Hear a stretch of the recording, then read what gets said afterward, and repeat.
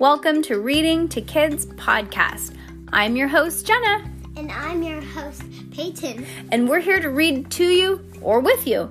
We know that sometimes moms and dads don't always have the time or the motivation to read to their kids each night, and we know how important it is. So, on those nights that you're not in the mood, we're going to do it for you. Can't wait to read with you. Good job, Peyton. High five.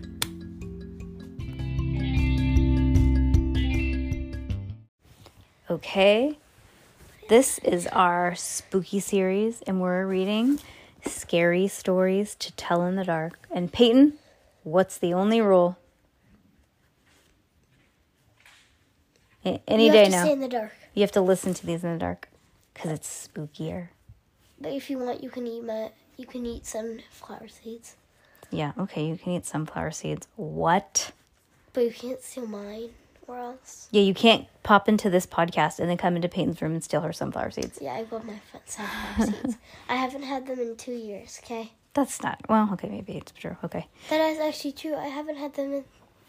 Now you have them. Grade. Dude, you've eaten half of that thing. Oh my gosh, you do like sunflower seeds. We're going to get those for you more often. Okay, Scariest Stories to Tell in the Dark. We're going to read a story called Room for One More. I wish these stories were 5 pages long each. That would be perfect.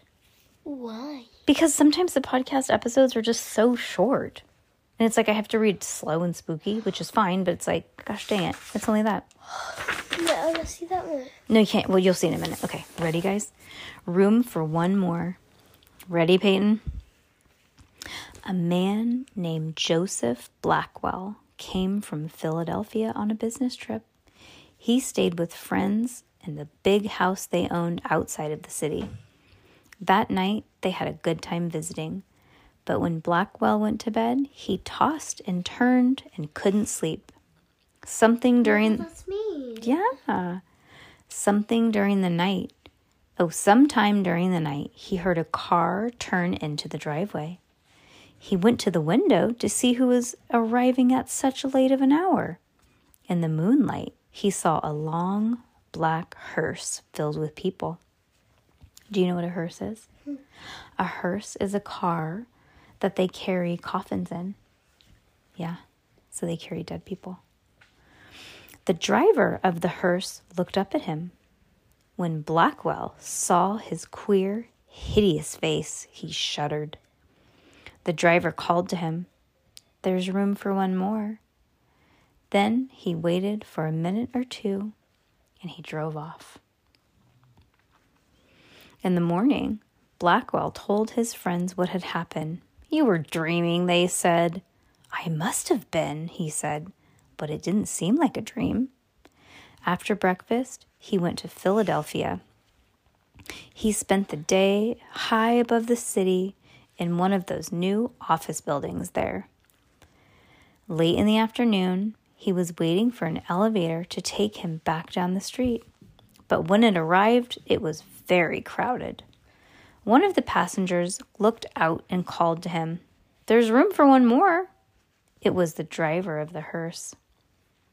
"No thanks," said Blackwell. "I'll get the next one." The doors closed and started down.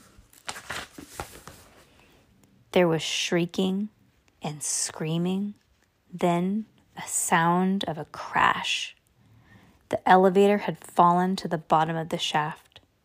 Everyone on board was killed. That is so creepy. What would you do if that happened to you?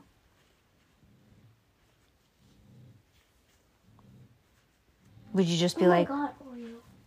Would you just be like freaking out that you almost got on an elevator with people? Yeah. Oh my gosh, that's so spooky. Oh my gosh, that's scary. All right. Man, don't get on an elevator with weirdos. No.